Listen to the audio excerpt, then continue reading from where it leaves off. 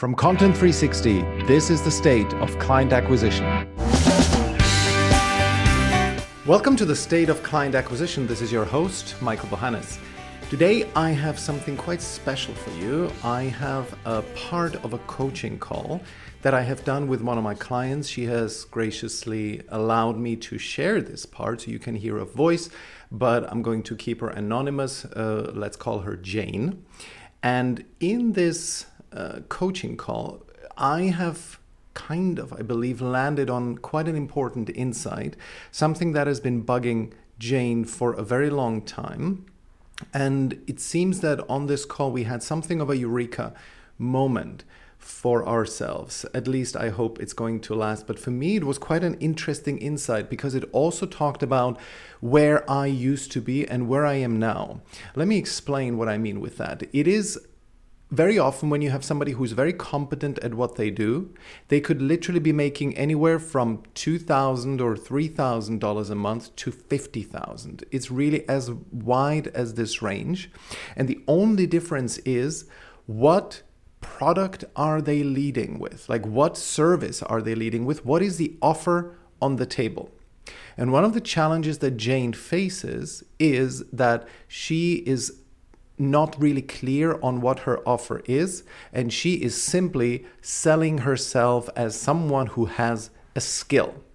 Now, in her case, it's all about presentation skills, public speaking, pitching. Okay, so this is the skill that she has.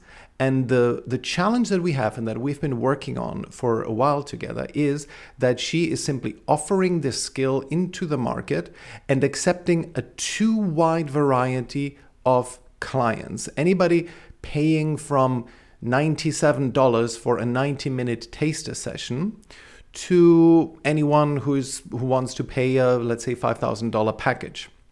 The problem is that if you're offering too many of these lower value piecemeal kind of deals, then you will have far fewer opportunities to present the $5,000 offer, and which is something that, because of all this work that Jane is doing in offering these kind of small piecemeal deals, she does not get enough time to develop her business so that she can sell those large deals. So I'm going to share this 6 or 7 minute clip from our coaching call so that you get a bit of an idea of how I run them. And then I'm going to share a couple extra thoughts. So let's look at that clip that I had with Jane. Where's this Venn diagram between what can be sold for 5K? What is worth enough that I could sell this for 5K for? And then what is the overlap between my existing skill set and potentially stuff that I could easily acquire, right? Like, good example, I'm not terribly good with tech. And so my email stuff, I had somebody help me with setting that up. Right. And so, but that is a minor detail. My existing skill set, when I look at the product that I could be selling, I know that I can work myself there to be able to sell that. Before 2019, which is when I met my mentor, Mark, I had your approach. I had I'm good at writing. I'm also good at like strategy, business strategy, and so on. So let me go out there and find people that I know, which were in my case, startups. And I'm going to offer them content marketing services because that's kind of the skill that I can provide. And I did well with it. There were good months and bad months.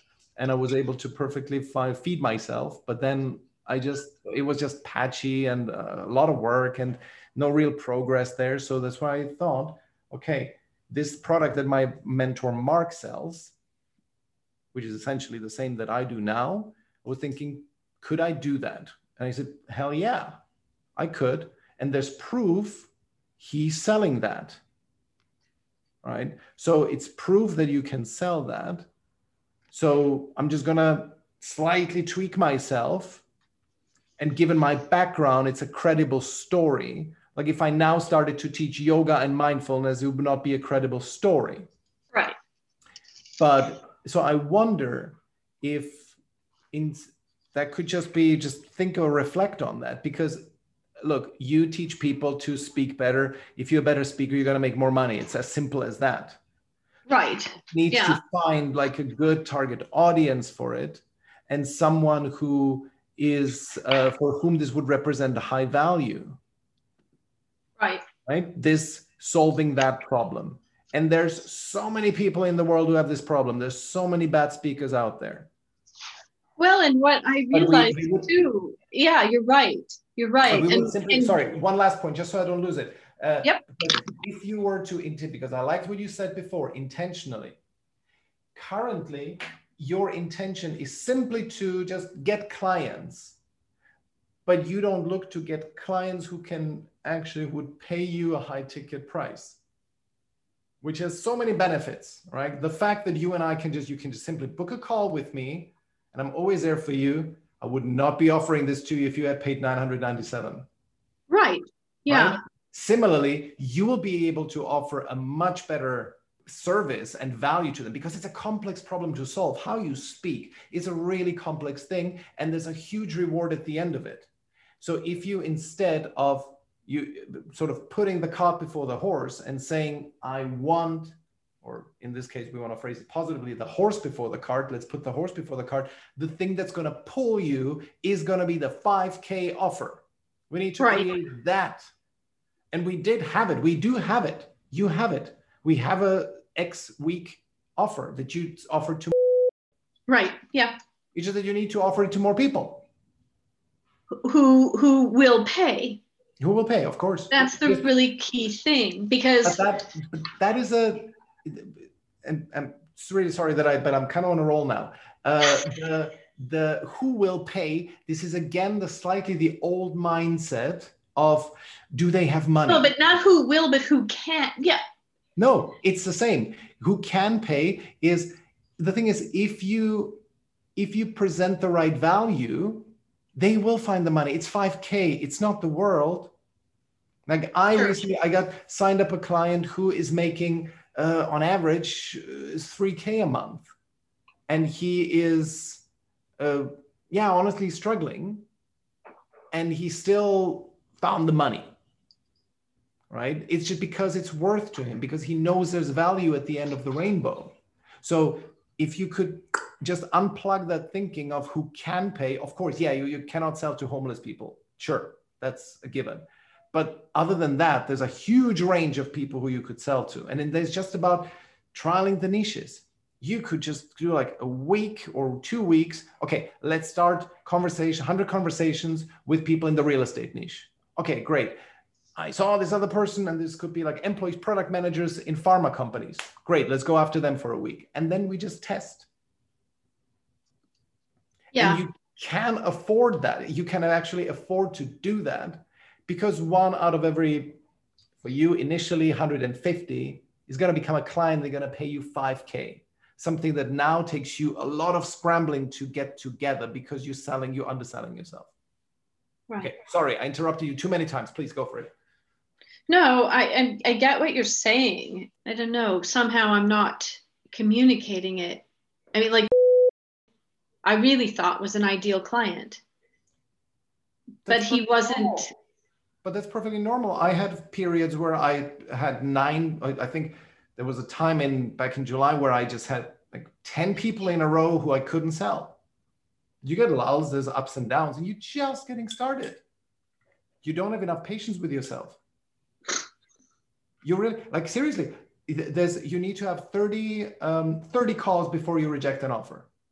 30 calls with qualified prospects who you do the right things with on a call, right? Who you take through a quality sales call and they all decline. Then it's the time to abandon the offer. You have nowhere near done that. True.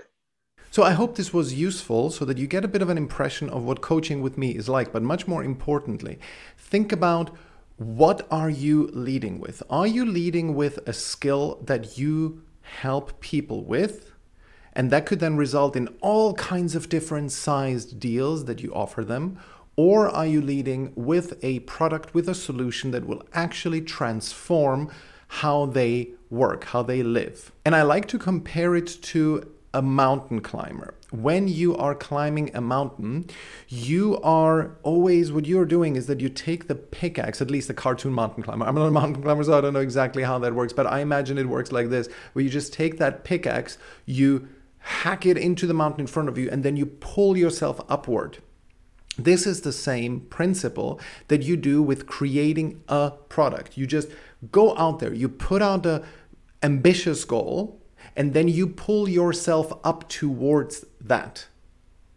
That is what I have done before. Up until 2019, I was essentially using the former model, the same model that Jane was using, where I had a skill, I was a good writer, and I understood a thing or two about internet marketing. So I was selling content marketing services.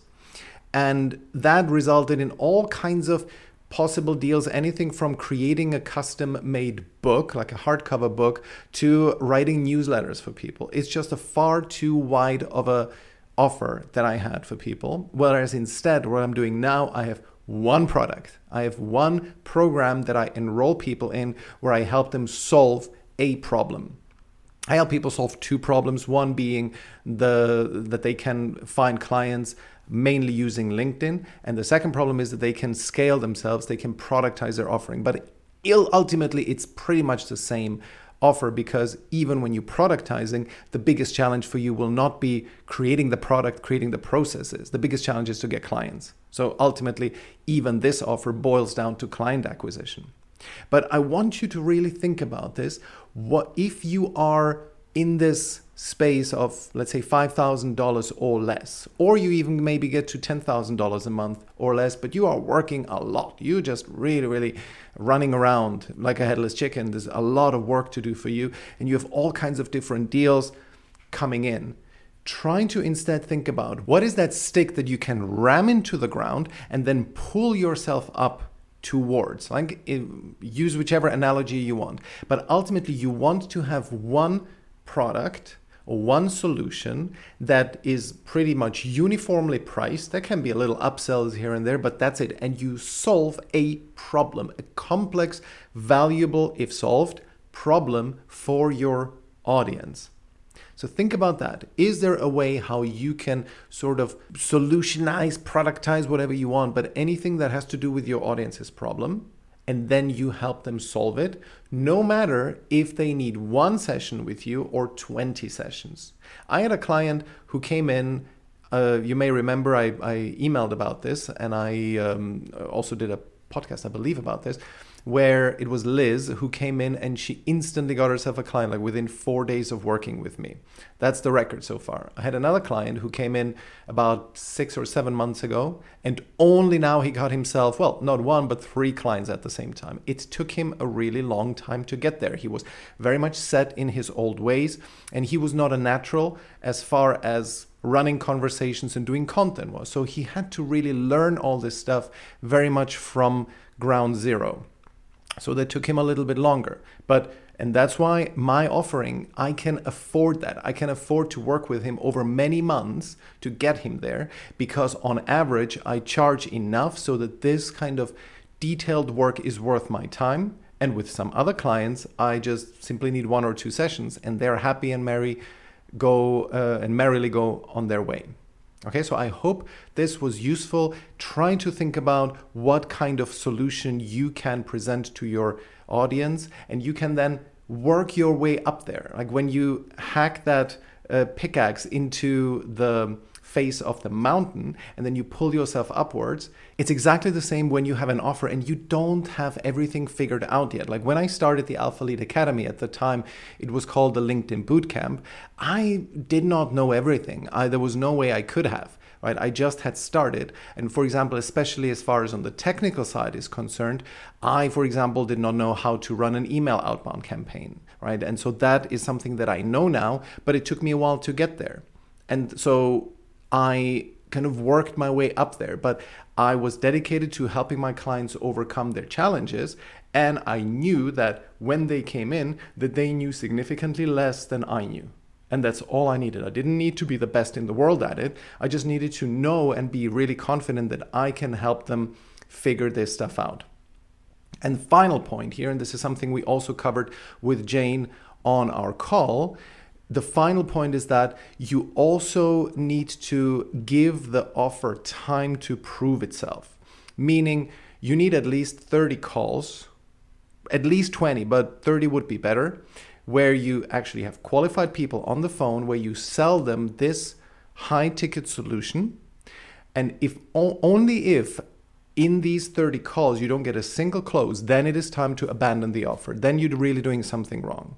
But what Jane was doing is that she had one potential client on the phone who came in to her via contacts, and she presented him the offer. He did not buy, which discouraged her from going out into the market again. And that cannot happen. You need to, once you have an offer hypothesis formulated, you need to run it past 30 qualified people on a sales call where you do everything right, the majority of things right. You don't botch the call. And only if really you get 30 no's, then it is time to abandon the offer. Okay, so that is my message to you this time. Create an offer that you then focus on exclusively and sell it to 30 people. So you get out of this rut of selling yourself, of underselling yourself and selling yourself short. The State of Client Acquisition is a Content 360 production. Music by Gavin Knox-Graham. To sign up for alerts and to submit written and audio questions, go to stateofclientacquisition.com. I'll talk to you in the next episode.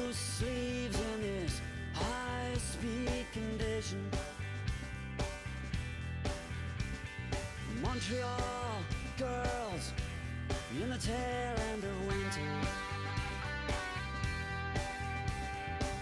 Caffeine burns, wide awake dreams in color. Blood on my hands, blood on my hands in this open heart journey. In infinite numbers, rapid fire across the country. We slide tonight, and the light on the ocean so bright.